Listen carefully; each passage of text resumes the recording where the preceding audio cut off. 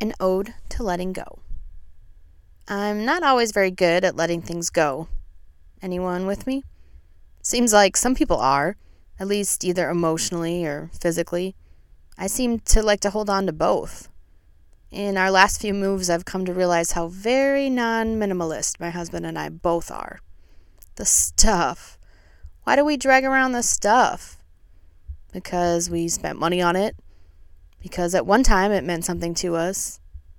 Because we have a faint hope we'll use it again? Because we think it will be too painful to let go of? But that's usually not true.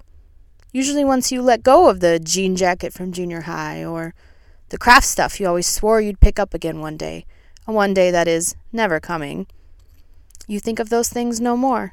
And bam, there it is. Out of sight, out of mind. The purpose of being persistent and letting go.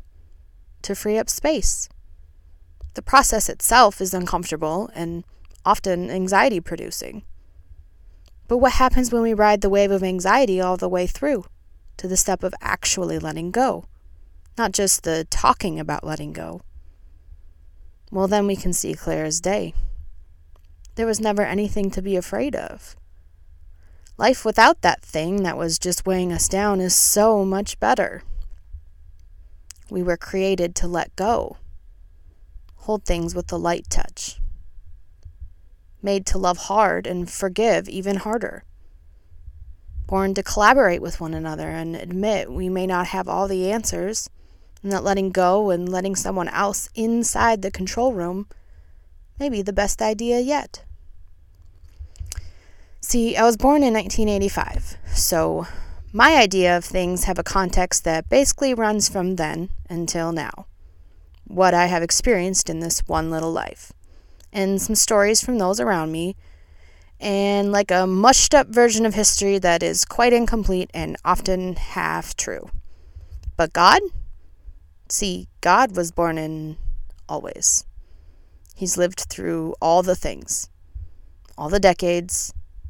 All the eras, all the ages, and I talk to him on a daily basis. Is that not mind-blowing? I mean, if you believe it, and I've come to believe it. And he's so good, he makes you forget you're so naive. I tell my kids that learning to have a conversation with God is like learning to speak a new language from outer space. Sometimes it's a quiet mental space where conversation flows freely. Sometimes it's a strong feeling that something someone said is true or false. Sometimes it's a coincidence. Sometimes he has to be repetitive. Sometimes it's just following the joy set before me. Sometimes it's in prayers answered. Sometimes it's in prayers unanswered. Sometimes God speaks through deep pain. And many times all I hear is a question that stops me in my tracks and sets me down a whole different path. So the bigger question is not, is God speaking? The bigger question is, am I listening? He's so patient. He's so gentle as he, infinite wisdom, talks to me, Joanna, just turned 37 in the year 2022. I mean, I've walked some things, and I think there's a sort of wisdom developing there, but compared to my God, like, it's silly that we would even have a conversation.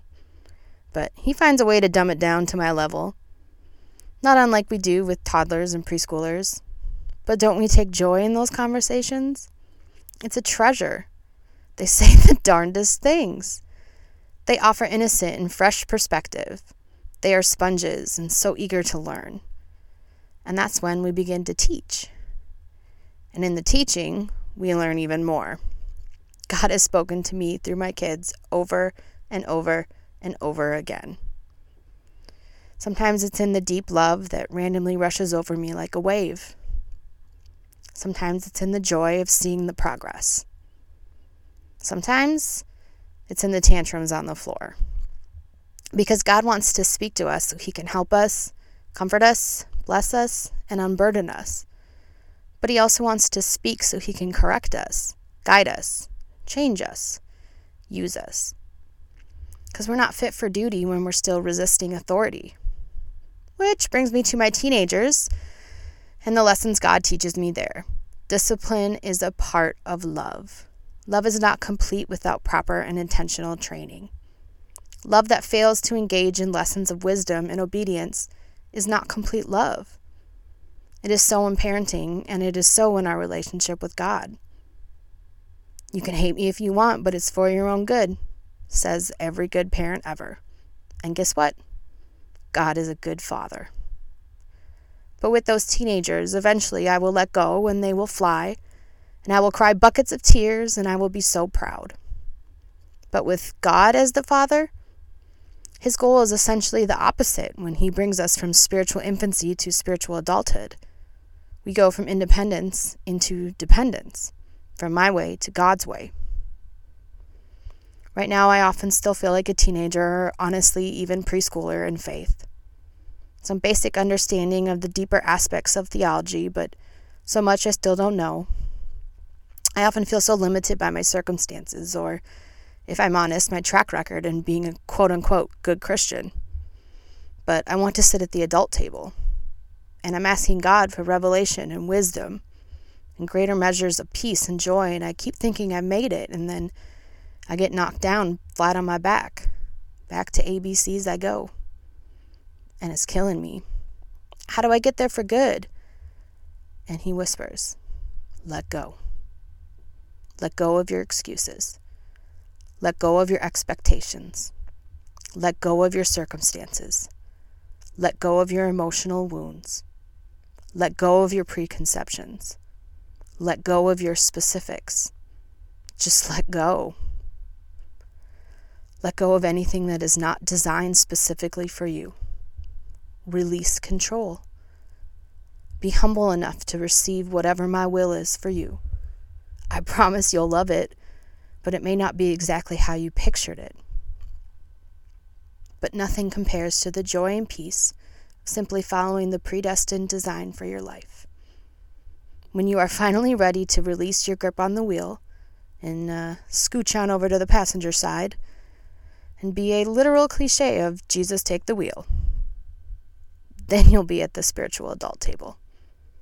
That's when you become ready for real action, letting your heart be changed by love. By a love that flows through you and leaves you in the back seat, but really enjoying the view. The adult table of Christianity is letting God have the reins, to lay down your ego and let Him reign. And truth be told, I don't want to drive anyway because I hate driving and I'm always gripping the wheel in fear anyway. I'd much rather let go and let God. Let's do this road trip your way. I want to enjoy the open road like friends. I want to minister to the hurting and the lost along the way. I want to bring my family and friends along for the ride. I want to learn about the world around me, and I even want to show up for battle as necessary and operate like a Navy SEAL team in some of life's nastiest trials and eliminate the enemy. And to do that, sometimes you got to enter guns blazing, and it's chaos if you don't have a definitive leader. I'm part of the mission, but I'm not command. I'm Bravo too. And once I'm finally ready to let Jesus start calling the shots, I better be prepared for only victory royale from here on out. Jesus doesn't lose battles. If my life is a cosmic video game, then I want God holding the controller. I let go. I hold nothing back. Use me. My hands, your hands. My feet, your feet. In my life, now, I let go. I'm just along for the ride. What a beautiful ride it is. Weathered and unpredictable as it may be. It's downright divine. And I know that I know that I know it's eternal.